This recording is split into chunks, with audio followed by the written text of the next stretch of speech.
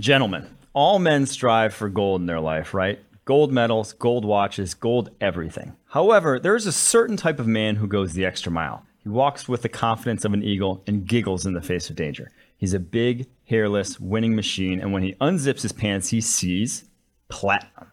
That's right. Manscaped would like to introduce you to their best and biggest ultimate hygiene bundle yet, the Platinum Package 4.0. Manscaped is the leader in below-the-waist grooming. Now trust them with the whole shebang. Join the 4 million worldwide who have joined Manscaped by going to manscaped.com for 20% off plus free shipping with code PFF. Manscaped's brand new Platinum Package 4.0 is the biggest bundle they've ever offered, giving you the bulk discount on Manscaped's top products. Get 20% off and free shipping with the code PFF at manscaped.com. That's 20% off with free shipping at manscaped.com and use the code PFF. It's time you enjoy the finer things in life and get yourself a platinum package for your platinum package.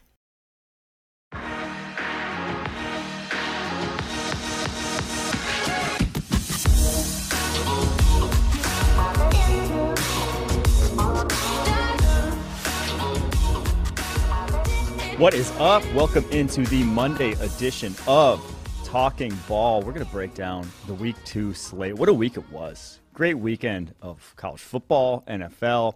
We're going to give the one take, though, on every game over the course of the weekend. We're going to be doing Fun to Watch segment, re-upping that this week. Mailbag Mondays as well, and some football-adjacent power rankings that I think you guys are going to like at the end. I think this is my favorite one yet, Quinn. I don't know if we should tease it. Should we tease it off the top exactly what it is? Yeah, go for it. Okay, so this one, we're going to do football players whose names sound like porn stars in honor of DJ Dallas throwing the worst interception I've ever seen in my entire life. That trick play from the Seahawks. Special. One of the highlights, one of the many highlights from over the weekend. A lot of names on this list, too. Man. Just spoiler alert. We got the doc pulled up. There's a lot of names on this list. Dude, trying to parse it, could pass. Trying to parse it down to 5. I was surprised how many out there that I was like, that's a pretty good porn star name. So we'll get to that at the end of the show. Make sure you guys tuned into that. But let's start now with the one take. Every game around the NFL this past week, giving you one take for my biggest takeaway for each team going forward from what I saw on the football field. We're going to go back to Thursday night where the Chargers kind of chargered again. This was a quintessential Chargers loss. I know Kevin Cole works at PFF, does analytics here, caught a lot of flack for his true score metric, having the Chargers winning 25-16. But it was true, right? Like they looked like the better team. They just threw the 99-yard pick six. You know, they just had the hurry-up play to Gerald Everett that resulted in a Jalen Watson pick six that just was unlike, was just a game-changing play that if Gerald Everett's, not on that football field after he was obviously gassed, if is going anywhere else, that game goes completely differently. But hats off Justin Herbert. I mean, that dude played a hell of a game through broken ribs or whatever the hell he has, broken cartilage in his ribs. They said there was no risk of re-injury, which is why he was out there. But I've never seen a dude just give up on a play like he did on that third down with like room to run, just throwing it away. So something was going on wrong there. Then he threw one of the throws of the weekend, the play after that. But to me, the Chargers' problem is kind of threefold, right? Everyone's shitting on them for not attacking down the football field. It's such a conservative offense. You have all these spacing concepts where it's just kind of Herbert throwing to stick routes in rhythm and on time. And it takes them a bunch of completions to get down the football field. And one that's been Lombardi's MO, ever dating back to his time in Detroit. 2, that was Herbert's MO, dating back to his time at Oregon. And 3, they don't have a receiver that can run away from guys down the field. It's kind of their receiver's MO. Mike Williams had a hell of a game, but it took him 5 contested catches to do so, to put up the numbers that he did. That's not going to be a sustainable method of success, and especially down the football field. You just compare their offense and just how the kind of space those guys can create versus Miami's, and it's like they're playing a different game. So I'm not sure this is a problem that gets fixed. The fact that they can't put teams away, that they can't, they can look very, very good, but not light up the scoreboard, not really put teams in the dirt when it matters most. I think that's my biggest takeaway is this is a threefold problem that until they change one of those folds, it ain't gonna be changed anytime soon. To me, it reminds me a lot of, they need the Tyreek to open up Alex Smith. They need the guy to get Herbert out of his shell and to not keep taking those kind of underneath intermediate targets and really open up that offense. So very unfortunate, because this is a big-ass game. This is going to be big come playoff time, come seeding time. And my takeaway for the Chiefs is, like, they stole one. That was not a vintage Mahomes performance. I don't think that was a vintage defensive performance. Obviously, without Trent McDuffie in this one, they weren't at full strength. But that's one where, honestly, it comes back to, like, up top. The Chiefs win those routinely. The Chargers lose those routinely. Is there a reason why? Yes, probably. It probably stems back to, again, coaching, head coach, quarterback, whatever. There's something going on that is leading the Chargers to give away a lot of these games. And it's not just one person. So those are my biggest takeaways for each of those. Let's get to the Sunday slate, where Bucs Saints lived up to the defensive showdown we thought it was going to be, lived up to the hatred we thought we were going to see. That Mike Evans play, man. My biggest takeaway for the Saints is I'd be fucking pissed that Marshawn Lattimore got kicked out of that game. He got cheap shotted by Mike Evans in the middle of, like, a normal dust up. A normal shouting match that happens multiple times every Sunday on an NFL football field. It was not anything out of the ordinary. It was not ejection worthy until Mike Evans comes out of nowhere and blindsides him. Like, that was fucked up to me. I would be pissed if I was a Saints fan. Yeah, but Brady paid a lot for that new face. You got to protect. You need somebody to protect it. Yep. That is true. I mean, you don't want to miss it. You can't miss another week to get plastic surgery in the middle of the season. That was a preseason thing. If he gets any more chips on that jawline, it'll be cutting glass. So I would be pissed, though. That was. I feel like the NFL has to do a better job of targeting the guy who started, the escalator of a situation. And to me, that was Mike Evans. But man, Jameis, that was the Jameis that Bucs fans know, and Bucs fans loved and love to hate, because it seems like some quarterbacks crawl into a shell after they make a big pick, after they have a bad play. Jameis is the opposite. He crawls out of a shell. He's like, I got to make up for that. I have to do something even crazier, because that didn't bounce my way. This next one will. 4 turnover-worthy plays. Just overmatched. Not a vintage Jameis game by any means. But other side of the ball, biggest takeaway for the Bucs, I think they're terrified of this offensive line. I think Brady, I think that Byron Leftwich as well. Like, the way they're calling plays and the way they're scheming up this offense, obviously they've won 2 games. The 2-0. Offense is not moving the ball. 19 points last week, 20 points this week. And one of those was off of a pick 6. So the Bucs really, and Timo Risque, who's also works with PFF in the analytics department here, pointed this out. Their pass rate over expectation before, when it was Bruce Arians in charge. Well, Bruce Arians, I don't know, was on the sideline, so I don't know what the hell was going on there in terms of who was in charge this past weekend, but he was still on the sideline. But the last 2 seasons, they have been 9% over expected pass rate based off of the game script. Second highest rate over expectation in the NFL, behind only the Chiefs, which makes sense. You have Tom Brady. You would like to pass the ball. It's going to be more efficient than you running. So far, they're negative 5% over expectation. They were one of the most run-heavy teams in the NFL. Obviously didn't work out this past week in terms of actually being efficient with the run game. Leonard Fournette was getting nothing going on the ground. And even still, they didn't want to open it up. And I think it is because this offensive line. This was a top 3 line the last 2 seasons. They could run those deep concepts with relative confidence that, it's not going to be subjecting Tom Brady to unnecessary hits. He's capable of protecting himself, knows when the internal clock's going too long, has to get it out. Now the internal clocks doesn't matter at this point. They're letting up pressure too quickly. Like the guys that they have in this game in terms of Luke Gedeke struggling at the left guard position, whether it was Josh Wells at left tackle for Donovan Smith, who's been out. I do just think they don't trust this offensive line, and that's scary because they're going to have to at some point open it up.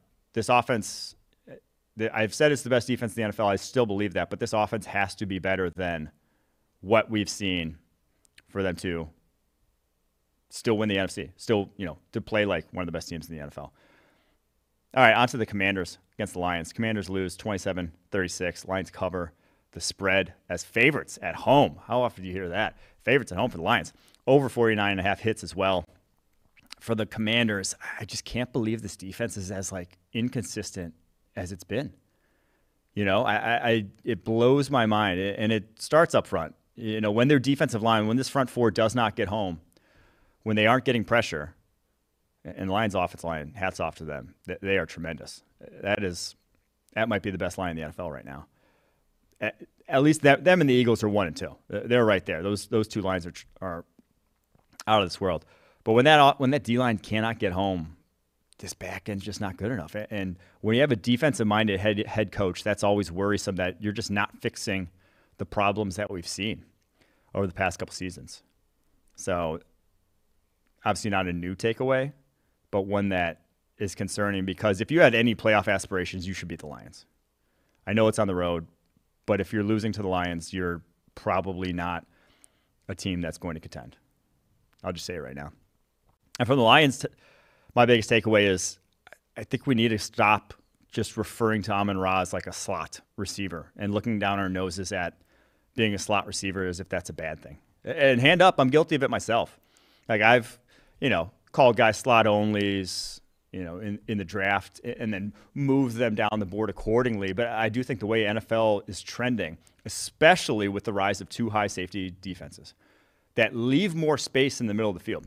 When you have two high safeties, when you have these two high shells, whether it's cover 2, 4, 6, whatever, any of those buckets where two deep defenders and more guys on the back end, that leaves more space in those underneath zones. It means you only have 3 guys with technically having underneath zone responsibility, which leaves a lot more space to work. And so the guys who are really crafty in that area of the football field, Amon-Ra St. Brown, him, as good as it gets at that area, I think are super valuable. And only because, as I said, only becoming more valuable because in this game he was 9 catches, 116 yards, 2 touchdowns, 2 rushes, 68 yards on the ground. Now 17 catches through 2 games. He's the real deal, and it's time to stop just being like, oh, he's a slot. No, Amon-Ra is like a weapon. He's something that you're going to have to game plan around or game plan for if you're facing the Lions. So Lions offense, man, they look tough through 2 weeks now. 71 points. Whew. Sheesh. All right, on to the Colts at Jags, where Colts, this isn't – I hate that I wrote this down. I'm going to say it, but you know how Rodgers had the RELAX? Colts is a PANIC. This is bad. There's issues on this team right now. Matt Ryan looks like shit. There's no way about it. He leads the NFL with 6 turnover-worthy plays. They played the Texans and the Jags, 2 of the worst defenses in the league a year ago, who, they made some upgrades. Not enough to have 6 turnover-worthy plays through 2 weeks. First interception in that game was a lollipop. Pressure was coming, and he was. How cooked would you say he is? Like medium rare, well done? It's like al dente pasta. He's getting there. A few more minutes, you're eating that pasta. And they were fucking eating his lunch this past weekend. And that offensive line, we said going in, hey, left tackle could be an issue. You got Matt Pryor there, or a rookie Bernard Raymond. Pryor looked bad. 3 pressures, 43.6 pass block grade. Hey, right guard, Mark Lewinsky, left to the Giants. Danny Pinter steps in, 34.0 pass blocking grade on the day. Against the Jags. Tough. It's tough. Things are looking ugly there. And it'll turn around to a degree. But I don't see this offense being explosive. They don't have explosive personnel. And the offensive line is not to the degree where it was when it was really humming with Jonathan Taylor, where it's like we can definitely rely on that every single game. I don't think you can. I don't think you can with this Colts offensive line. For the Jags, I'll say it. Christian Kirk's rapport with Trevor Lawrence has been outstanding. Another guy. I'm complimenting all the slot receivers this week. But he's a guy that Trevor Lawrence can trust. And I still think they overpaid. I still am of the opinion that was a butt ton of money for a guy that I wouldn't put near that level of receiver around the league, just in terms of talent. But his rapport, like it's a guy that Trevor Lawrence can actually rely on. All 6 of his targets he caught this past week. That was 2 best routes came against linebackers, but that's ideal. That's what you want. That's if you're Doug Peterson, you are elated when that's the case. When you're getting Christian Kirk on a linebacker. Last year they would get, Laviska Shenault in linebacker, and he looked like a tight end. Kirk's a different animal out of the slot. Far more of a traditional slot receiver, and I think you're seeing the benefit of it. So, Jags exciting turnaround for them. All right, Patriots Steelers. Patriots come away victorious as the road faves cover the 1-point spread. The under hits 40.5. This felt like how football games went in 2006, where back in 2006 there were just most quarterbacks would throw like a pick in every game. Like everyone would be throwing up. Some throw would be just up for grabs. The offenses, it would almost be like fluky how a lot of games went in terms of when they scored. 17-14, just it felt like how football was to me growing up, not kind of what it's evolved into over the past decade and a half. And for the Patriots, the biggest takeaway is I'm concerned for Mac Jones. About Mac Jones. And can he elevate? And again, you got Matt Patricia calling plays, so I don't know, I'm not sure what you expected, but a 50.7 grade in this one, passing grade in this one. Tough defense, but that's not a tough secondary. I mean, outside of Minkah Fitzpatrick, there are holes to be exploited, and I don't know. Jones will bounce back for sure. He's not going to be as bad as he's been the first 2 weeks all season long. But it's like where's the high ends? Where's the drives that you point to where it's like that's the guy? That's Mac Jones. That's our franchise. That's what I can hang my hat on the next decade. How difficult is it going to be to evaluate him though? Because we always talk about you can't really truly evaluate a young quarterback until you invest in them and get playmakers and get a good they have.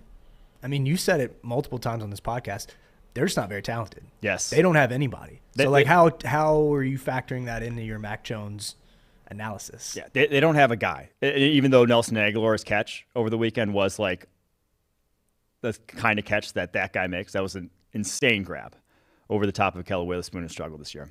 But there's no go-to receiver in that offense. And anytime a division rival is willing to trade you a player, chances are you probably shouldn't be thinking you're fleecing them. Devontae Parker's looked awful through 2 weeks.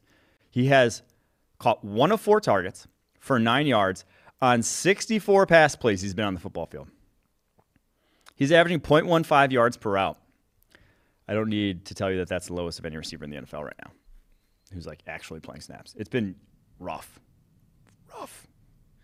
So I was concerned about the Patriots offense. Now I'm concerned about Mac Jones as well. From the Steelers, this isn't a new take, but it is becoming abundantly more clear. They need a new offensive coordinator. Their offense, the Matt Canada's, I can't believe, 1, he got the job in the first place. 2, he kept it into the season. And 3, that they're expecting much different results. You have a top 10 receiving core at worst in the NFL. Borderline top 5. You can make the argument. I bet Steelers fans would claim they have a top 5 wide receiving core in the NFL. Creating offense should not look this difficult. And they're just not attacking down the football field. 5.1 yards per attempt. Average depth of target well under 8 yards. You're not you have big play potential that you're not scheming to whatsoever. And you can blame the offensive line, but you've done nothing to move the ball through 2 weeks. It's a little more than just the offensive line. All right, on the Panthers-Giants. Panthers lose 16-19. Giants cover at home, 2.5-point favorites. Under hits in that one. 43 was the number there. For the Panthers, the biggest takeaway is clock's ticking. Matt Rule, first head coach fired, odds have to just be heavy fave. Start 0-2 after what's been just such a disjointed, whether it's they just feel like they're flying by the seat of their pants in Carolina. Whether it's like the numerous trades that they make that are always short-sighted. The Stephon Gilmore trade last year it never made sense. The Baker Mayfield after you traded up for Corral, like so late in the process when if you could have gotten that guy in the fold earlier, you could have had him up to speed over the course of the offseason. I don't know how much longer of a leash he has, but it's not good. Not good in Carolina. The Giants' biggest takeaway, I mean, to me, it's personnel related. You're not evaluating this team for Super Bowl aspirations, despite being 2-0. Like, awesome start for them. And my takeaway last week was that I think Brian Daboll's a dude as a head coach. I think they're in good hands. Or much better hands than they were previously. But takeaway is Andrew Thomas, man. He's playing at a Pro Bowl level. Andrew Thomas, left tackle for the New York Giants, who got absolutely shit on his rookie year. Rightfully so. He wasn't good. But written off by some. Called a bust, called an awful draft pick. That's why you wait. Because he had an 89.1 grade through 2 weeks. A few pressures in this one. You're not going to shut out guys like Brian Burns all day. They have an athletic edge group there. It's tough. But through 2 weeks, 77 pass blocking snaps, only 4 pressures. Hasn't allowed a sack yet. And like I said, 89.1 overall grade. He's playing at Pro Bowl level. Dave Gettleman got it right, guys. Maybe not completely. Tristan Wirfs is probably still the best tackle from that class, but Andrew Thomas, the clear OT2 from that class at the moment. If not challenging Wirfs through OT1. He's been fantastic. All right. 49ers, Seahawks. 49ers roll 27-7. Cover 10-point spread on the road. Or just that was at home. My bad. Under 42.5 hits. But story of the game was not anything to do with that. Trey Lance done for the year with just such a weird injury. Like they tried to get up. Not often do you see like that gruesome and that obviously severe of an injury. And the guy's like, let me just try to walk off the field right now. That was oof. Hate to see it. And it's looking right now. We touched on this a little bit in the mailbag segment, but 2021 first-round pick, 2022 first-round pick, 2023 first-round picks for the San Francisco 49ers. They're all wrapped up in Trey Lance. They are Trey Lance. They are gone out the window, and they are going – and as it stands right now, they've been for zilch in terms of your roster building. 3 straight first-rounders done nothing for you on the football field as of a year and a half in. Going to be 2 years in. He's not going to – all those picks are going to be gone by the time Lance is even doing anything. And the biggest thing is Lance just needs to play, right? Like he's got less than 500 dropbacks in his college and NFL career. And in college, like a lot of those were not even – I don't want to say meaningless, but we're not what it looks like in the NFL. We're not doing things. We're not playing competition that's even going to like train you to be better at the NFL level. So he needed this. He needed the reps and the timing of it too. Yeah. Right? Like the last time he had played a full season was what? It's going to be 3 years ago now? Yes, 2019. Like that's an issue. 2019. He's played, I think he's made like 4 starts since then. That's brutal. That's just not enough football. So very, very unfortunate for 49ers fans. And everyone's saying they're better in the short term. It's like, okay, yeah, probably. You know, Trey Lance did not look great week 1. Did not look great that first drive necessarily. Like, was just fine, whatever. But you're hoping for his ceiling. His ceiling could push much higher than Jamey Garoppolo. Jamey Garoppolo is, you know what he is, and it's consistently been just not enough over the years. So very, very unfortunate there. On the Seahawks, my biggest takeaway for them is they already won their Super Bowl. Super Bowl was week 1 for them. Super Bowl was beating Russell Wilson. Every former Seahawks player came out the woodwork to celebrate that one, and then they kind of just crawled back to the team that just flat out isn't talented enough to compete this year. That is what I expected a lot of their games, unfortunately, to look like. You just starting too many youngsters, not enough established guys. You lose, one of your highest paid players in Jamal Adams week 1. It's just not going to go well for you this season. So already won the Super Bowl. Up next, Falcons head to the Rams in a tight one. They cover the 10.5 point spread. The over of 47.5 hits in that one. My takeaway, though, for the Falcons is, at this point, just let Ritter spin it, right? Mariota, 2 games in, 60.5 grade this week, 58.9 last week. Not like a liability, but he's not going out there and winning games. Little life hack here for any Cincinnati fans, UC fans out there. Falcons come here October 15th. Get your tickets now. Could be. Ritter could be starting by then. Could be. And truthfully, it's possible. It just, Ritter's, I don't want to say completely ready. Like, he's not going to, I'm not saying he's going to be an upgrade over Marcus Mariota, but you might as well give him the reps and find out what you got. Mariota, I think it's safe to say, has not changed his stripes. This is the guy we saw with Tennessee. Just too inconsistent, not enough downfield passing ability to really elevate you. And now they've played 2 likely playoff teams, playoff hopefuls tight. Give them credit for that. I think this defense is talented, up and coming. A lot of reasons to be encouraged about this roster. But just let Ritter spin it, right? Like, let him sink or swim, because you're gonna have to make a quarterback decision with this roster next spring. You're going to have to. It's a good quarterback class. They will be near striking distance, the quarterback position. So get as much tape as you can on the guy you spent a 3rd round pick on to make that decision next year. From the Rams' perspective, and again, I said I was going to compliment some slot receivers. I think Cooper Kupp's actually underrated. I think he gets underrated in the national conversation about elite wide receivers. Yes, he's not a deep threat, take the top off of defense type of wideout. Not even like, that's not his game whatsoever. But he is as good as you can possibly be underneath, intermediate, ball skills, physicality, after the catch. Like, he is so nails. The movie he put on Jalen Hawkins at the goal line was absurd. The spin on Michael Walker, and yeah, he had the fumble at the end of the game. That was rough. But now, through 2 weeks, 24 catches, 236 yards, 3 touchdowns.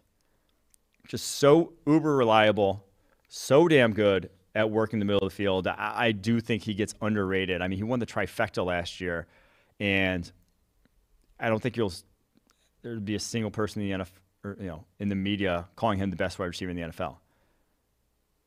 But he's right. He truly is right there.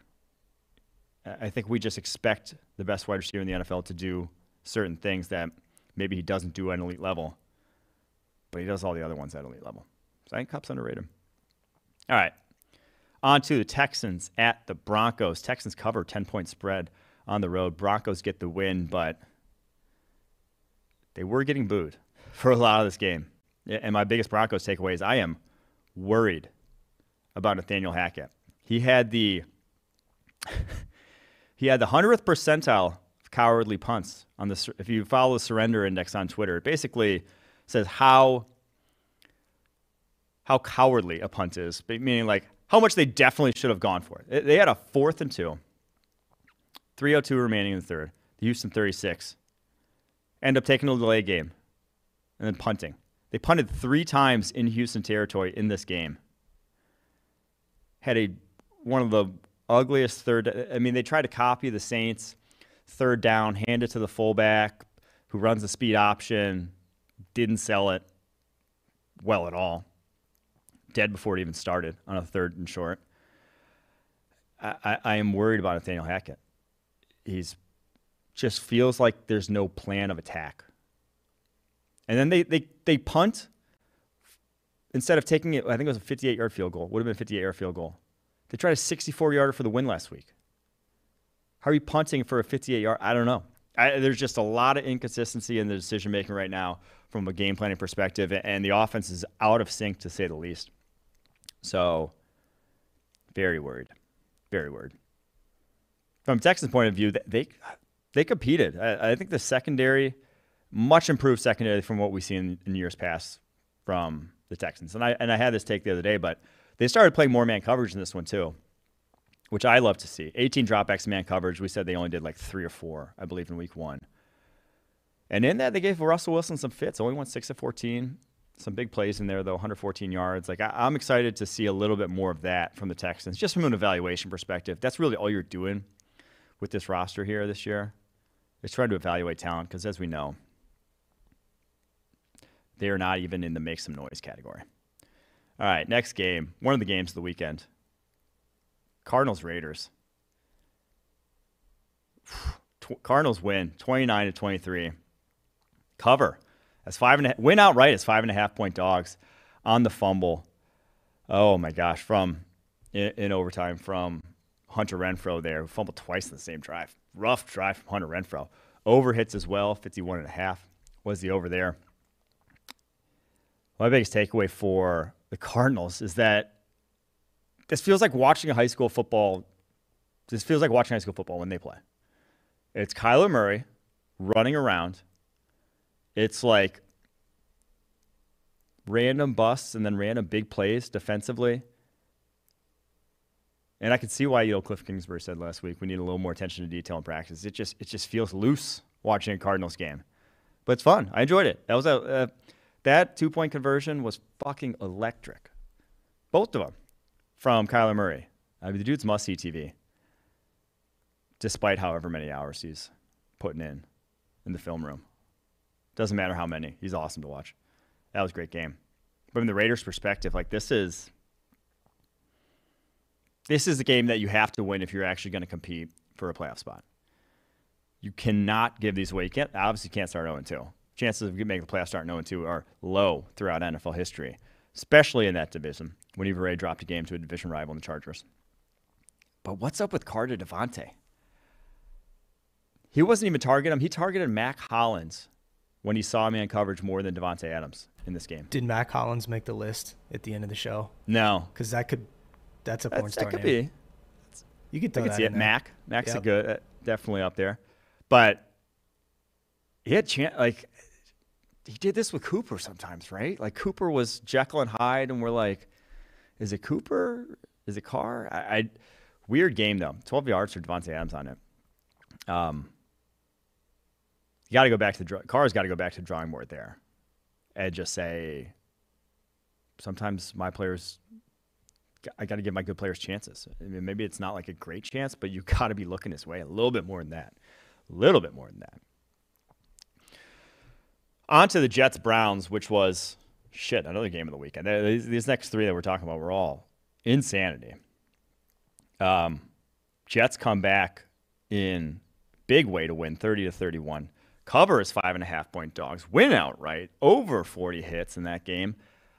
My biggest takeaway for the Browns is we're blaming the wrong running back. Everyone's talking about Nick Chubb. Should he have gone down? They're showing the clip from 2020 where he goes, slides down at the goal line against the Texans and, knew the situation. Kareem Hunt doesn't go out of bounds in the play before. It's over. They kneel 3 times. Kareem Hunt goes out of bounds after a first down, stops the clock with 2:05, meaning they have to run a play above the 2-minute warning. That play ends up in a touchdown, and then the Jets miraculously come back from that. And I get that it still took an utter miracle to do. But game situation, got to be a little better than that. And to expect Chubb to know not to go, to thread the needle there and get down at the 1-yard line, I think it's a little too hopeful about what's actually going through a guy's mind to play. I mean, if you really wanted to just try to run the clock, we would have knelt 3 times and taken field goal there. So, yeah, that one, well, I think we're blaming the wrong running back. Kareem Hunt should have gone down after he got the first down the play before. Jets' perspective, this draft is living up to the hype, right? 3 first-round picks. Now, Jermaine Johnson, maybe not so much, but because he only has 2 pressures on 20 pass rushes this season. But Garrett Wilson, breakout game. The game winner, we'll get to him a little bit in the fun to watch after his first touchdown. He had some words, some choice words for some fans in the stands. But, oof, dude, he's electric. And I love the way they're deploying him, moving him all over the formation, letting him work slot, outside. The release he put on Martin Emerson was R-rated, was just, oof. I mean, that was who he was, though. If you don't get your hands on him, you are toast. He is too physically gifted, speed, shiftiness, for you to catch up. You're not going to. 8 catches, 102 yards, 2 touchdowns. Could have had a little bit more if Flacco would have found him on a couple more targets. Hell of a game from him. Sauce Gardner left for a minute, came back. Gave up his first touchdown, though, I believe. Ever. Of his entire life, I think, in this one. Tough. Hate to see it. It was going to happen at some point, but yeah, this draft class is as advertised for the New York Jets. Big win for them. Big win for them to keep any hope alive until Zach Wilson comes back. All right, on to the Dolphins at the Ravens. What a game. Dolphins win 42-38. Huge comeback, 28 points in the fourth quarter. Win as 3.5-point dogs. Over hits there. And for the Dolphins, that was a different Tua. That's my biggest takeaway. That was the best we've seen Tua. And no, it wasn't as good as the stat line. I said that last week, that Tua is going to outperform, his stat line is going to outpace his performance all season long. That's just what's going to happen when you have Jalen Waddle and Tyreek Hill. And this offense is how it's set up. It is going to look a lot better than maybe how well Tua himself is performing. But the throw to Mike Gesicki on a 3rd and 11 was, for my money, the best play of his career to date. That was a big boy throw right over the middle of the field. Had to be put in one spot. High. Was. And that's just throws he has not made. Stole this from Austin Gale, but that was the second time in his career he completed a 3rd and 11 plus past the sticks. Second time in his career.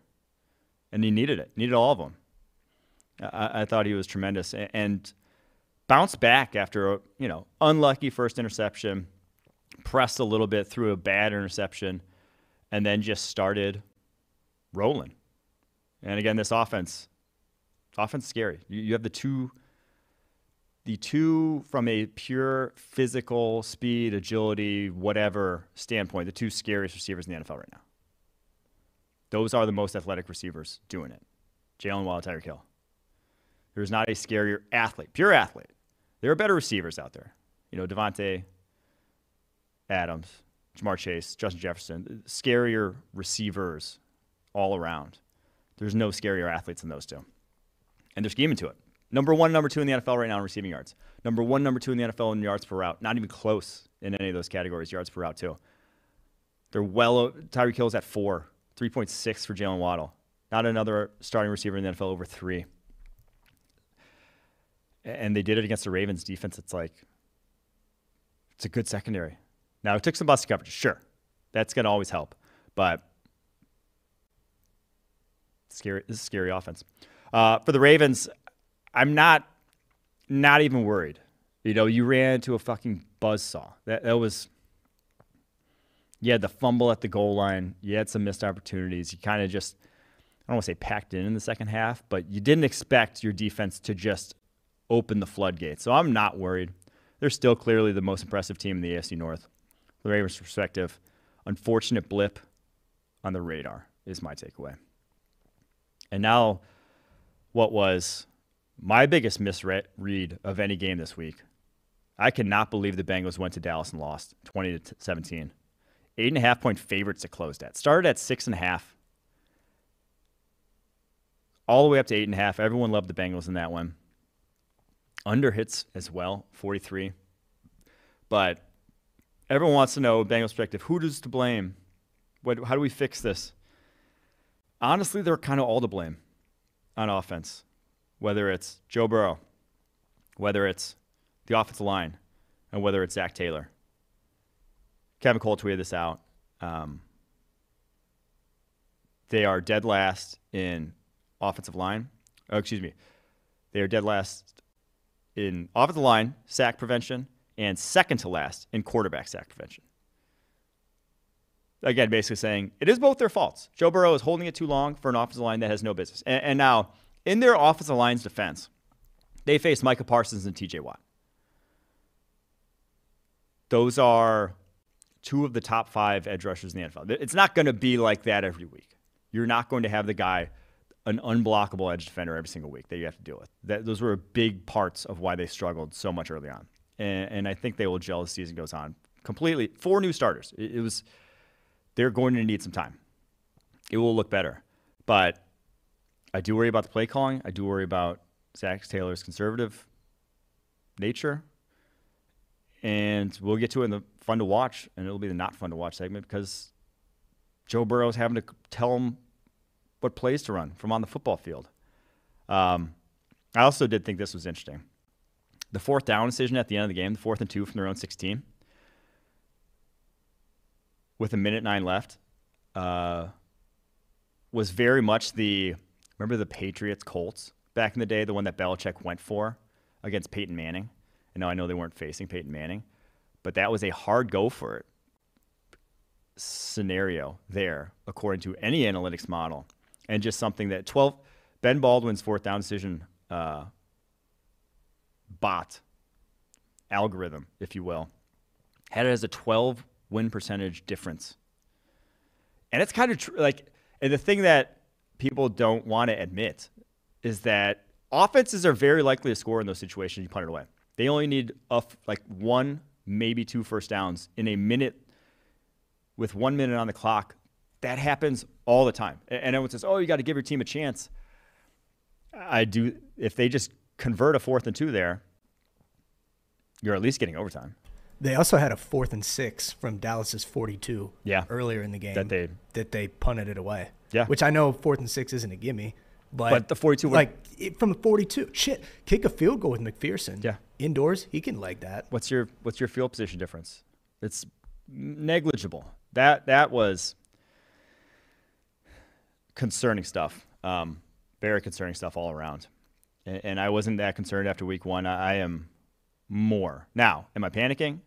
I don't think it's as bad as how the Colts have looked. They're so close to being 2-0 still. They were in very, very close games. But there are issues in Cincy with this offense that aren't just going to dissipate overnight. I said it on It's Just Football, too, which if you're not watching, you should watch It's Just Football on this here channel every day, Monday through Friday at 11 a.m. 11 a.m. But they have the Jets, the Saints, the Falcons, the Browns, and the Panthers all before the bye week, all before Thanksgiving. They got some get-right games. Yeah. Even if you don't necessarily play well, you could still hover right around 500, which does not torpedo your season. Yeah. Right? Because that's kind of I know a lot of fans revisionist history, they think, but a lot of people almost want to pretend that last year they were wire to wire World beaters. AFC. Yeah. They weren't. And that week, I think it was 12-13 game against the Niners. It was the same thing. People were calling for Zach Taylor's job and what are they going to do? The season's done. And then they got hot for 6 weeks, 8 weeks, So again, just kind of with that schedule, you can tread water and hope the same thing happens. Mm-hmm. Sorry, that was my Bengals rant. No. I had to get it off my chest. Needed it. All right, from the Cowboys' perspective, great steal one. If Dak's could steal a couple more in this stretch without Dak, they still are a playoff team, depending on how long Dak will be out. But my other takeaway, my biggest takeaway, Micah Parsons is going to be your DPOY this year. He's good, man. He's unblockable for certain tackles. Now, some of the better tackles around the league still going to probably I don't think he's not crafty enough to be that doesn't matter who I'm going against, I'm going to win. But if you are not one of the more athletic tackles in the NFL, you're screwed against Micah Parsons. He will just eat you up because he has such a good feel for when to go to power, when to go inside move, when to counter, when to get the edge. Dude's a football player through and through. 92.1 pass rushing grade on the season. Only Myles Garrett has higher. And Myles Garrett went, gets a rookie last week. Parsons doing it against Lyle Collins. And maybe Lyle Collins isn't looking great this season, but dude, he's that's a special player. All right. Bears-Packers. Very, very much a Bears-Packers game from over the past decade. Bears 10, Packers 27. Packers cover 10-point spread. Under hits 42.5 there. From the Packers' perspective, the Quay Walker pick got too much hate. Now, I wasn't high on Quay Walker. I did not have him 22nd on the draft board. He was in the 40s on the PFF draft board. Still a top 50 player. Still a guy I think is going to be good. But it got way, way too much hate. His tackle on Justin Fields, a touchdown-saving tackle, is a play that they do not had a linebacker make ever. Shit, since I've been watching. They haven't had that guy who has that kind of speed to track down a 4-4 QB in the open field.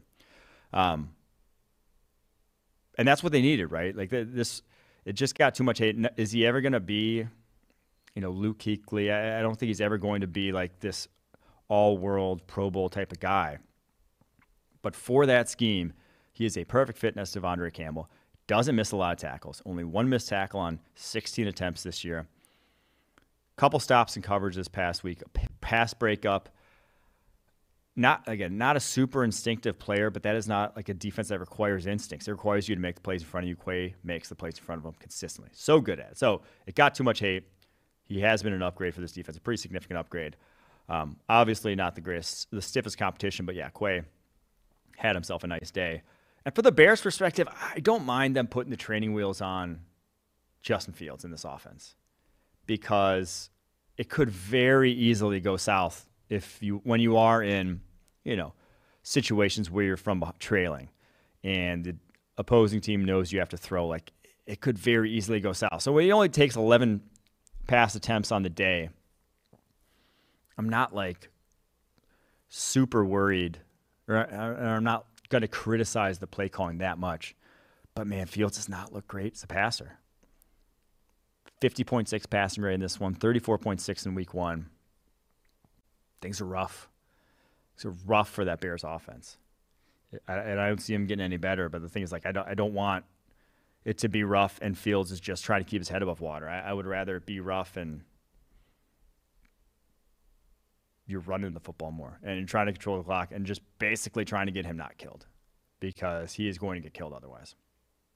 Sacked 3 times in this one on only 9 pressure dropbacks. He just got to protect himself a little bit more, and this offensive line is just not going to be enough to protect him throughout the course of the season. So, yeah, Bears, I'm not sure it turns around offensively anytime. They just don't have the horses. If you haven't heard by now, Underdog Fantasy is the best and easiest place to play fantasy football this summer. We've all been there in fantasy football leagues. It's Sunday morning, and you're digging through news reports trying to figure out whether to start your stud wide receiver that tweaked his hammy, or you have a player on your team that hasn't been getting in the end zone. And then one week, he suddenly goes off for 30 points on your bench. With Underdog Fantasy, all the stress of who to start each week is lifted off your shoulders because it's best ball format. Draft your teams before the season starts and get the best score in your lineup each week. Right now, you can draft in Underdog's Best Ball Mania 3 tournament to take your shot at $10 million in total prizes.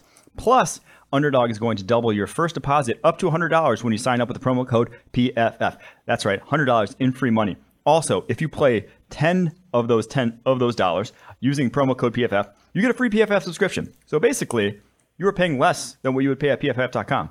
And that's a little cheat code there for you. Underdog drafts close before NFL kickoff, so what are you waiting for? Head to UnderdogFantasy.com or the App Store, play $10 with code PFF, and draft in your Best Ball Mania team today. Get ready for the NFL Week 1 action with DraftKings Sportsbook, an official sports betting partner of the NFL.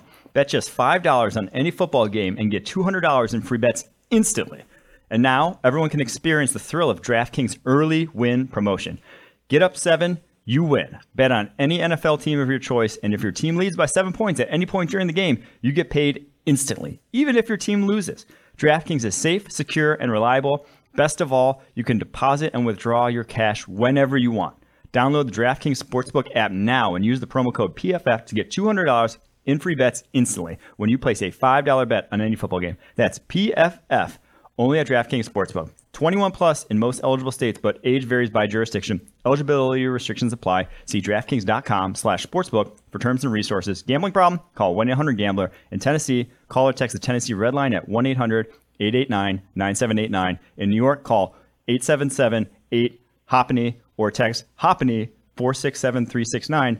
One per customer. Minimum $5 deposit and wager. $200 issued as 8 $25 free bets. All right, there's your one take for each team around the NFL of Week 2. Nice little doubleheader slate on Monday night here. Excited to watch that. But let's get to the fun to watch segment here as well, where we're going to start off with something that I found fun to watch. Some other Notre Dame fans may not have found as fun to watch. But my God, Tommy Rees in the booth over the weekend. I can't believe they showed this, honestly. And they came back from a break. Like Notre Dame and the NBC broadcaster are always, I can admit that they're very pro Notre Dame. They do their best as like a recruiting tool to make things seem as bright and shiny as possible for the university. But they showed Tommy Rees just going to fucking town on Drew Pine. Let's run it. Run it.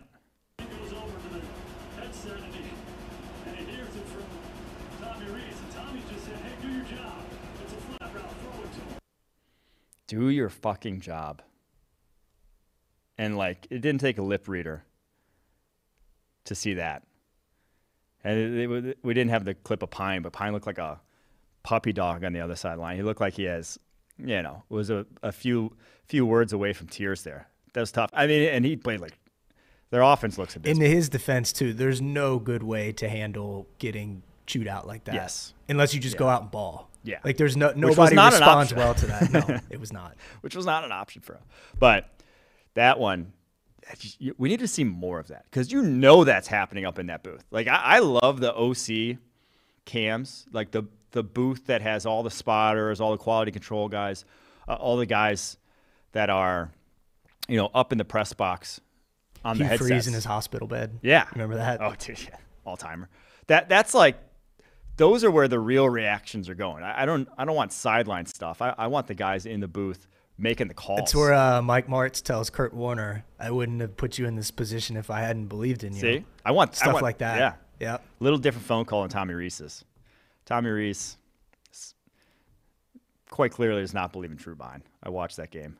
Not a lot of reason to believe in Drew Pine, though, unfortunately. Next one on this. This one was tremendous. Raiders, Cardinals. End of the third quarter, they're up 23-7. Things are going great. And they're popping bottles in the stands of Allegiant Stadium. Just third quarter, life. The Raiders leading at 23-7. And then they lost. That just like a lot of the sort of criticisms of the move to Vegas have kind of like they've kind of been a shit show ever since moving to Vegas, right? Whether the John Gruden stuff, whether the Henry Ruggs stuff, whether the popping bottles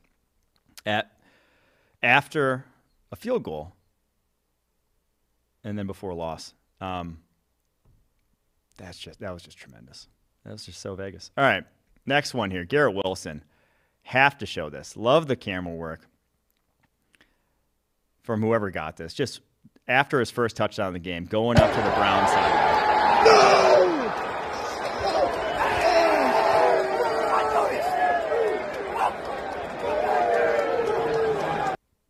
Screaming in what looks like a child's face. Now, a different angle showed it may have been a little older person than at first glance. But I love any fan-to-player chatter caught on camera. I'll watch any clip of that. Anytime a fan trash-talking a player, vice versa, every time I see those clips, I will watch every single one. They're always good content. Cannot blame Garrett Wilson for that. I would have done the same. I love that interaction. That's what makes the sport great. All right, last one here on the fun to watch. And it's actually the not fun to watch clip of the week. Joe Burrow, after he's just getting thwarted by Micah Parsons, snap after snap, just barreled up. No, like there truly were like 3 straight plays before this where I think Lyle Collins or Jonah Williams lost in like a blink of an eye. And they call a timeout. There was one where they straight up didn't block him. Yeah. It was an unblocked pressure. Yeah. Which is kind of, I mean, obviously I know it's miscommunication, but like that's ridiculous that the guy you want to block. The way he was playing that they lost him is absolutely ridiculous. Yes. And so on a 3rd and 4, they call a timeout, and Joe Burrow yells to the sidelines, no empty set. Well, here. No empty set! Basically, don't let him tee off on me. Give me some fucking help here. I'm gonna, like, and you could see his, like, Burrow's eyes are adjusting. Like, it is hampering. The pressure got to the point where he was altered by it. The old adage of hit him too many times and the eyes are gonna drop. But yeah, definitely a not fun to watch clip of the week. But you know what it's time for now, Quinn? Oh, I got it queued up. It's Acho time. I'm ready. You wanna just run the video or how surprise you wanna do Acho this? time? Let's run the video of Acho, and then we'll get into a full nice Acho time. Here's run it. Have a very uncomfortable conversation about Justin Herbert. He was tough as nails last night. He was, and I hope that he gets better very soon. He got hurt with 5 minutes left, maybe fractured a rib. But don't let that rib injury distract you from the pick 6 he threw with 11 minutes left in the game that cost his team the game. Don't let that rib injury distract you from the fact that Justin Herbert now has 4 pick 6s since the start of last season. Most in the NFL. Do not let that rib injury distract you from all 4 of those pick 6s that Justin Herbert has thrown since the start of last season came in the 4th quarter. All 4 of those picks that came in the 4th quarter resulted in 4 losses. Do not let that rib injury distract you that the man that many are calling the most talented quarterback in the game is 16-18 as a starter. Justin Herbert is tough. Justin Herbert is talented. But Justin Herbert is also a turnover waiting to happen. So I will very simply say this. Justin Herbert, I hope that you feel better. I hope that you get better. But I too hope that your team plays better. That's what I learned about Justin Herbert, that there are levels to this. There are levels to this. Do not let Emmanuel Acho's monologue distract you from actually watching those plays. I'm actually watching the tape because the one this past weekend, obviously, was Gerald Everett just fucking gassed. He runs that route correctly without gagging it, and it's a touchdown. Put it right where he was supposed to be. Gerald Everett, obviously, did not have his heart in it. Literally didn't even go after Jalen Watson after the pick. And then dating back to last season, week 8, the one against the Patriots, Jared Cook, flat route, never looked for the ball. Pick 6. Week 12, Broncos, literally hits Austin Eckler's hands, dropped, pick 6, Patrick Surtain. Week 16, Texans, Jared Cook, shallow cross, stops his route before finishing across formation. Truthfully, he should have kept going. It was fairly clearly on Jared Cook. 4 pick 6s. None that are like, yikes, that was a bad pick 6. Yikes, that was a bad, even like that we would call a turnover-worthy play. They were not. Zero turnover-worthy plays among the 4 pick 6s. Yeah, so please, people, just watch the football games. I beg you. It's not that hard. He's living proof that you can, like, as long as you are enthusiastic enough and, like, at times just straight up loud enough and animated enough that you can say whatever you want. And some people will be like, oh, yeah. Even if they're, like, not really taking it seriously, they'll be like, well, this guy's enough of, like, he's crazy enough to where I can, like. He's an authority. I will at least pay attention. I will listen to you. Tough to see. That was Acho time for the week. A little surprise Acho time. Let's get to the mailbag. Monday mailbag for this week. Had a good handful of questions here. This one comes from Chris Miller on Twitter. He said, Ruling out the current top 5 teams, Ohio State, Alabama, Georgia, Michigan, and Clemson. If you could take any 2 schools and combine rosters, which 2 schools would have the best chance of winning a national championship this season and why? All right. Now in the bonus, just how many schools would it take to make an all-star team that could actually compete with the top 5? For example, every Texas school combined have a chance. I don't think it's that many. How many schools would it take to compete with the top 5? I do think 2. Like, as soon as you get 2 teams together, yes, you're there. To me, one of them has to be, I don't know about necessarily has to be, but one I'm definitely picking is USC. Caleb Williams, Jordan Addison, Mario Williams, Andrew Voorhees, like elite offensive talent as a baseline. And yeah, they have a lot of holes in this USC roster, but that's why you get another team. To me, the other picks, low key, I think Notre Dame would rake with USC because their defense, I mean, we saw them shut down Ohio State. They have a lot of NFL talent on the defensive side of the ball. So maybe Notre Dame, that as much as that pains me as the Notre Dame USC mashup, like hurts my soul, it would actually work out very well because the kind of deficiencies where Notre Dame stinks out loud and why they're getting the doors blown off by a team, not doors blown off, but why they have looked like shit against, a Marshall team, a Cal team, is quarterback wide receiver. Their quarterback wide receivers are taken care of by USC. Their defense is legit. So that's a good matchup. I would also throw in Penn State in there because Penn State has some talent as well, especially on the defense side of the ball. Sophomore Chop Robinson's been awesome as a transfer coming over from Maryland. Joey Porter Jr., Jair Brown on the back end. And then that freshman running back, dude, Nicholas Singleton, that guy's an animal. I think he would be a huge addition. You get him with that receiving core and Caleb Williams, especially if like Lincoln Riley's your play caller, you're competing. You're competing with the top dogs. So those are the 2 teams I'd probably highlight. Next one here, Jared Lenahan on Twitter. Once my pathetic Carolina Panthers finally fire Matt Rule in around 6 weeks, fingers crossed, who would you most likely see to take over next year and get the head coaching job? And what college QB draft prospect would you like to see them paired with to start their tenure? Ken Dorsey. That's who I want. Former Panthers, great. Was with them 2013 and 2017. Cam Newton, during his MVP season, was their quarterback's coach. And then obviously goes to Buffalo. Is there with Josh Allen. Is, borderline MVP as quarterback's coach. May win an MVP with him now as OC. So I would love to see Ken Dorsey reunited there. Who would you draft with him? I mean, if you look for like toolsy guys, if you really think he can mold that, if you credit him for Allen's success, someone like Will Levis has been called similarly tooled. Anthony Richardson similarly tooled. Someone in that mold, but ideally more probably like a CJ Stroud would be nice for that kind of offense. I think would be a good fit. So that's, if you have what's the best case scenario? I think that'd be a pretty damn good case scenario if you're a Carolina Panthers fan. All right, Matt Rojas on Twitter. Curious if you think today's Miami game will force teams into too high looks against Miami.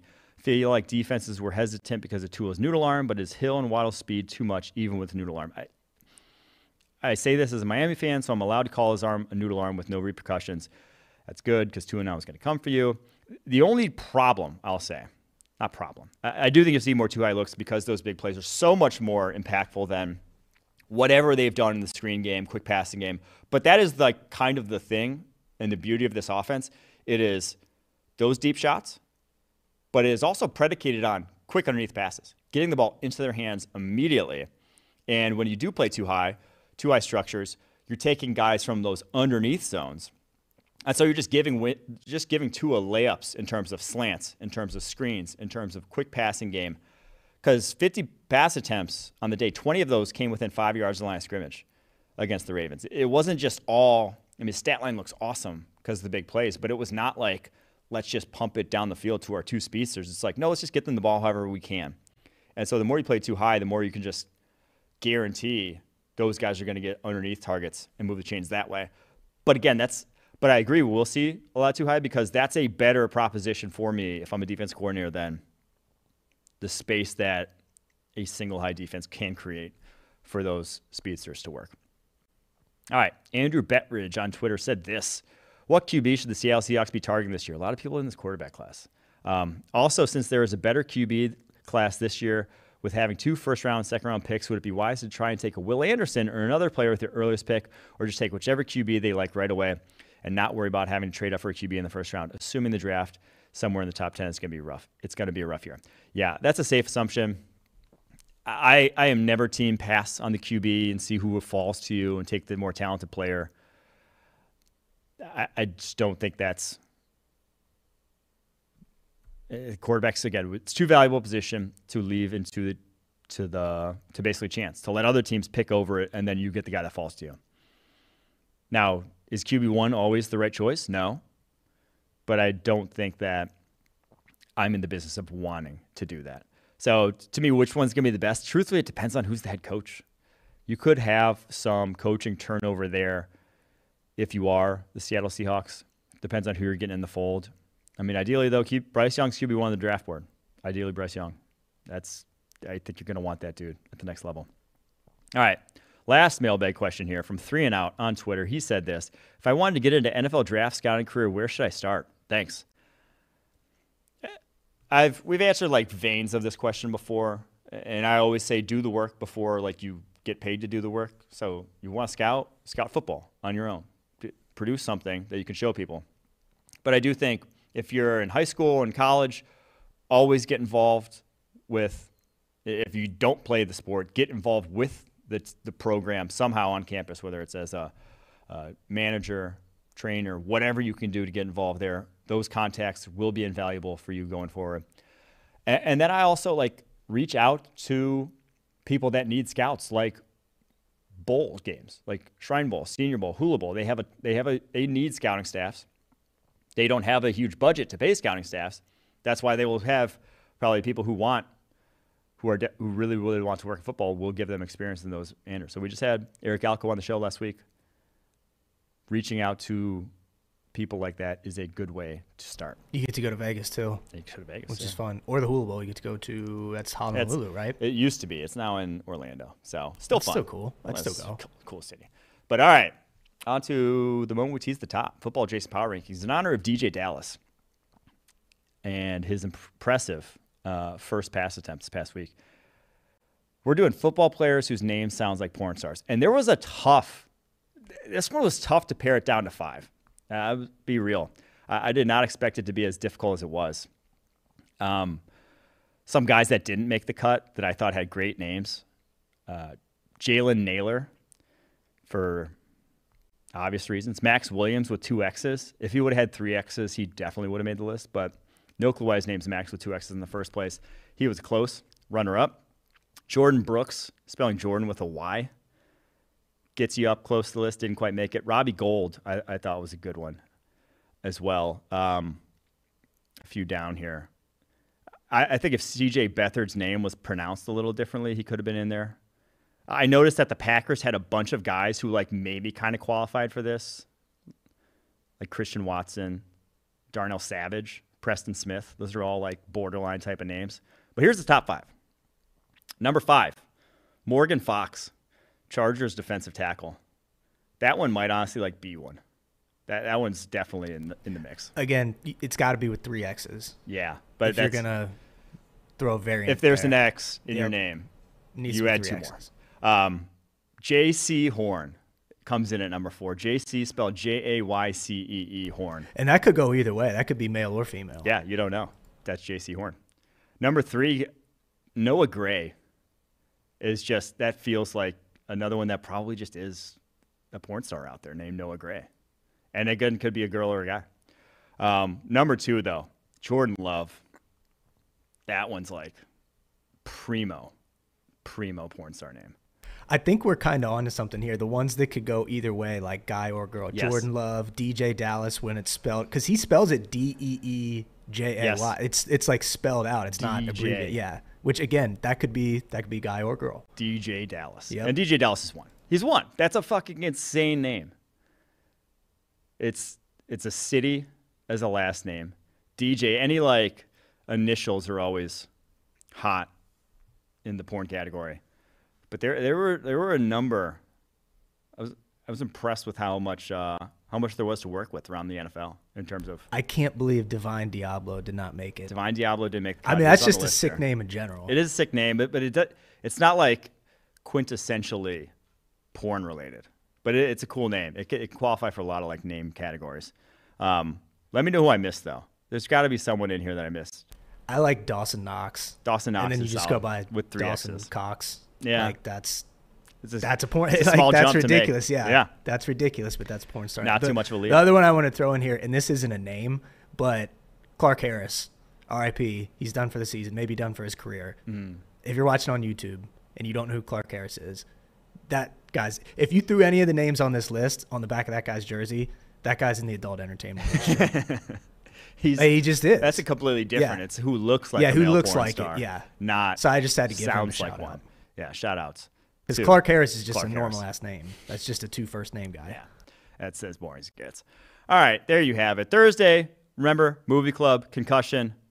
We'll be talking about it. Until then, we now have interview with a little Coastal Carolina action.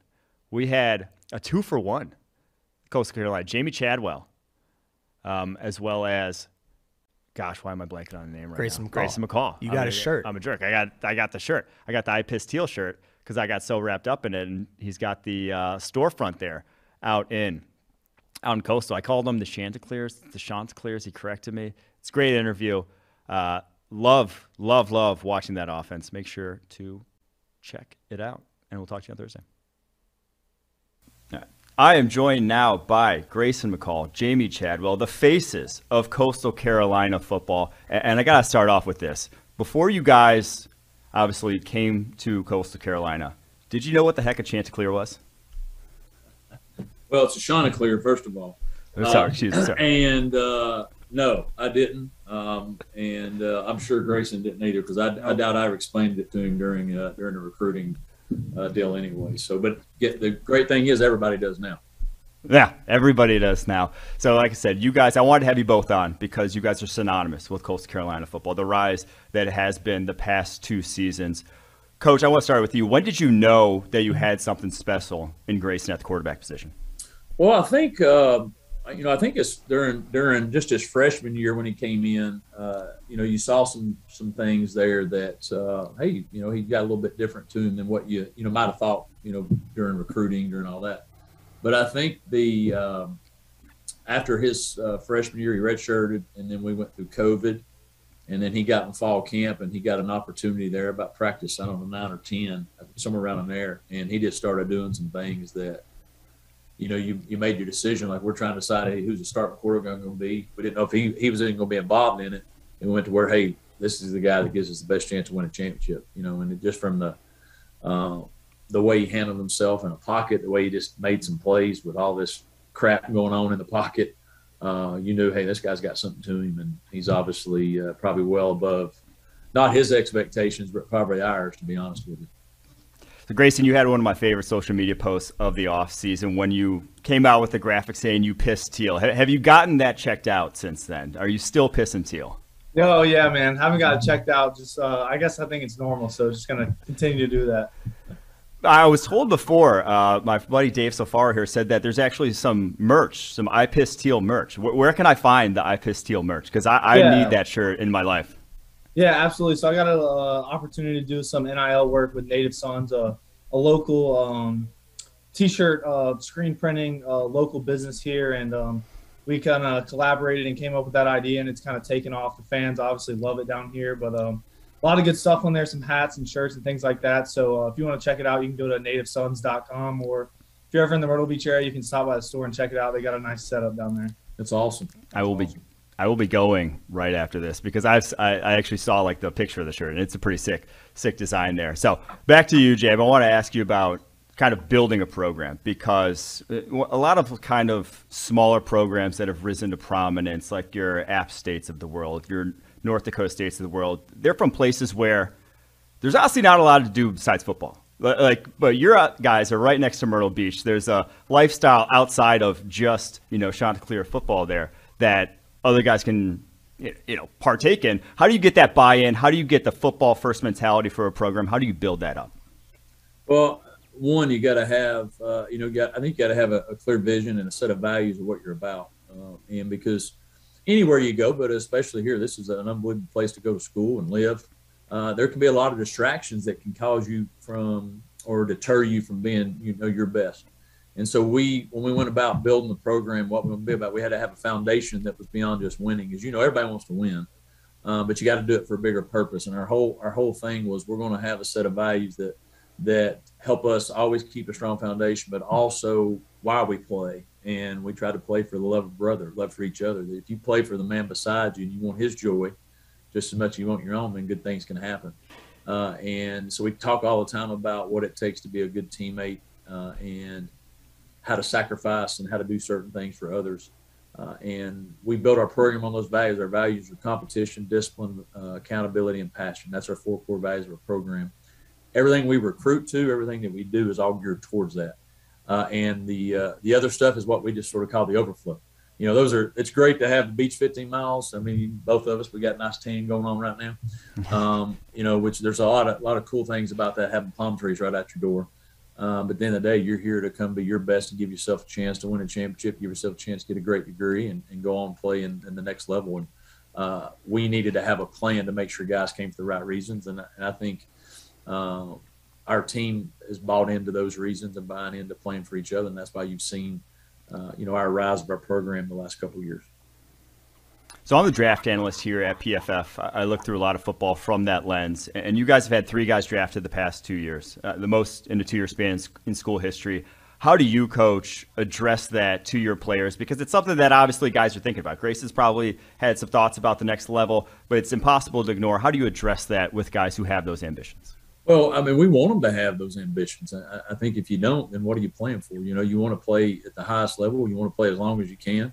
The whole reason we coach is because we weren't good enough to keep playing. You know, I mean, if you're competitive, that's what you want to do. So we want our guys to have those dreams. But also, if you're going to have those big dreams, you better have a big work ethic. You better have a big plan on how to get there. And so we really talk a lot about what it takes to try to produce and have the opportunity to play at that level.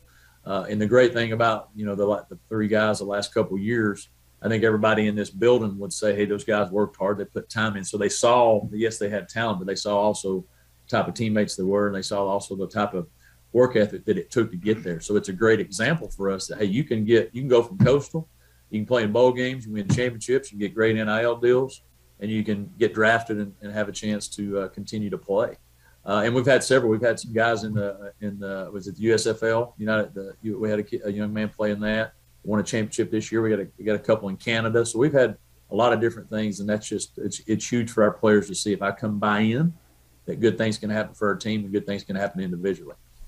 So one of those guys that was drafted was the talk of the preseason. Isaiah Likely blew it up, 12 catches this preseason. Looks like he's going to be a star early on in his career at the next level. Grayson, have you had any conversations with him about, you know, so far as through training camp, about how well he's done already? Yeah, absolutely. You know, I've kept in touch with him and reached out to him. And, you know, Isaiah just being the guy he is, he's super humble and just kind of low-key, just out there playing ball. So, of course, I'm trying to pick his brain a little bit and ask him what's different and things like that. And, you know, he just tells me that it's the same old thing. He's just out there, you know, having fun playing ball. So, you know, it's motivating for guys like me that have those ambitions of playing at the next level. So, you know, it's been really cool for me to just stay in touch with those guys and kind of learn a little bit about their process and the things they've, you know, experienced so far. Coach, how do you replace a guy like that? Someone who can one play take out a defensive end one-on-one as a run blocker, and the next play split wide and beat a DB as a receiver. How do you scheme without a guy like that? Yeah, it's hard. You're not going to replace him. There's, you know, he's you know, a 4th round pick, and then you see what he's doing right now. You know, again, we know it's preseason, but he's going to have a great rookie year and a great career. And we're not going to replace him with one person. You know, everything going forward is going to happen. Sometimes you get special guys like that. You know, next year you'll be asking me how we're going to replace the guy sitting beside me, and you're not going to be able to replace that person. You know, but you hope the people behind them learn from them. And maybe they're not as good in certain things, but what they're good at, you try to emphasize that, putting them in position to do what they're good at. And so we'll have some guys that are there that won't be as good as him, no doubt, but they'll be good at what they do. And continue, hopefully, you know, for Grayson and our team to have a chance to continue to put up some numbers. Yeah, we'd love to have him back. I tried to get him to come back. I told him, hey, you can come back. And I said, you got to fit. I said, you got a COVID year, but he was ready to go on. I've been asking all of them to come back. Yeah, he looked like he was ready this preseason. Yeah. So Coastal Carolina's offense, I mean, one of the biggest compliments I could pay any offense is that they are unique schematically within the 130 FBS teams. That's difficult to do. Coach, what was the sort of genesis of your offense? What are some influences on you, and how did you come up with basically what we've seen on tape the last 2 years? Well, when I was in college, we were a draw, sprint draw. This is back in the early 90s. And then we had a coach leave and a new coach came in and came from Air Force. He was actually offensive coordinator Air Force. So he tried to mix some of the Air Force stuff with what we were doing currently. And so I got an understanding of some option principles. And then as I started coaching, got into some West Coast and some different things. And I always was intrigued by the run game of the option and then obviously throwing the ball, being a previous quarterback. And when I got head job at North Greenville University, we had 17 scholarships. And so going against people that had, 36. And so I knew if we were going to try to be traditional, there's no way we'd had a chance to win. So you try to give yourself a chance every Saturday. And so that offense, I visited some people from obviously what I had already learned, went visited Wofford a little bit because they were running some of the stuff and wanted to try to make it our own with the passing game and combine it from being in the shotgun and different things. And every year we've tried to add to it and build on it. But it was something that was born out of necessity at first because, hey, we want to try to win. And I don't care how it looks. I just want to win games. And as it's grown, as you continue to get, better players and more knowledge of it, and obviously a quarterback like Grayson comes in and can take it to the next level. But the thing that I love about it is unique because there's not many unique offenses in today's, college football. It gives us a chance each week, especially as we made this move to FBS. People, don't realize we're not that old. From an FBS standpoint, in our first 3 years, we were fighting to try to get to 85 scholarships. We had 85, but we didn't have we had the cap, signing cap, so you couldn't get to 85 right away like some teams are now. And it took us 3 years to finally get to an 85 and to try to build some depth in some of those things. And we needed a chance to try to give us a chance to try to win games with maybe not as much depth and not as much talent as other people. And that's why we've kept it and we've grown. And then you get the right players in there and it can really take off. Like I said, it's been very fun to watch your guys' tape. It's something I flip out all the time just to learn new things about the game. And Grayson, you've obviously excelled in it. You led the FBS in yards per attempt last year, led the FBS in pass rating last year. How do you not rest on your laurels? And is there something you're really trying to improve in your game from last season to this season? Yeah, just continuing to do the things I've been doing to get me to this point and making sure I'm not taking any days off, just trying to improve every single day and not get bored with my craft, just continue to, take what the defense gives me and not try to press or do too much. Get the ball in my playmakers' hands around me and let those guys make me look good, just like they did last year. So, just for me, it's continuing to grow every single day, in the film room and especially out on the field. I think this off season was really good for me from a preparation standpoint of getting my body prepared to play this year and at the next level. So, like I said, for me, it's just, trying to get a little bit better every day and, build off what we've already done here.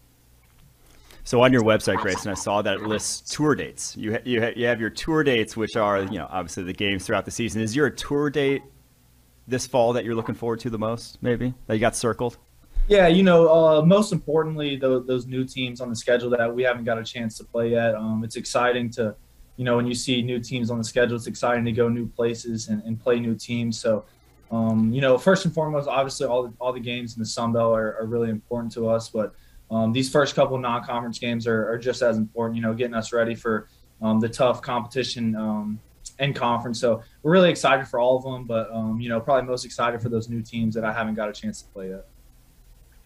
So I'll leave you guys with this. Coach, 3 years into the FBS, you've already finished ranked. You've already won the Sun Belt. What does the next step for the Coastal Carolina program look like to you? Well, you want to get to where, we're still obviously building, and you don't want to never stop, basically. And I want to get to where every year, we're consistently competing to win the Sun Belt Championship. And if you're consistently in our league with the additions, if you're winning the Sun Belt Championship, then you're one of the top G5 teams in the country. And ultimately, whether that's the new playoffs, if it's expanded, or it stays the same, we ultimately want to be considered the top G5 program in the country. That's what we're shooting for. That's our big vision, and that we can play in a New Year's Six. That's what we're trying to do. Obviously, Cincinnati accomplished that, and which is tremendous for us. UCF's done that before, and for us though, that's our for me, that's the biggest vision we can have with the current model. But for us to do that, we got to consistently, win the Sun Belt. And so everything that we're doing is geared toward winning it. And hopefully every year you look at us and you go, hey, I know they're going to have a chance to win it every year because of the type of program they have. And that's the standard that and the expectations of everybody that plays here going forward. Love it so much. Thanks so much for the time. Really appreciate it. And I'm really looking forward to watching both you guys this fall. Thank you. Appreciate you. Thank you. Thank you, guys.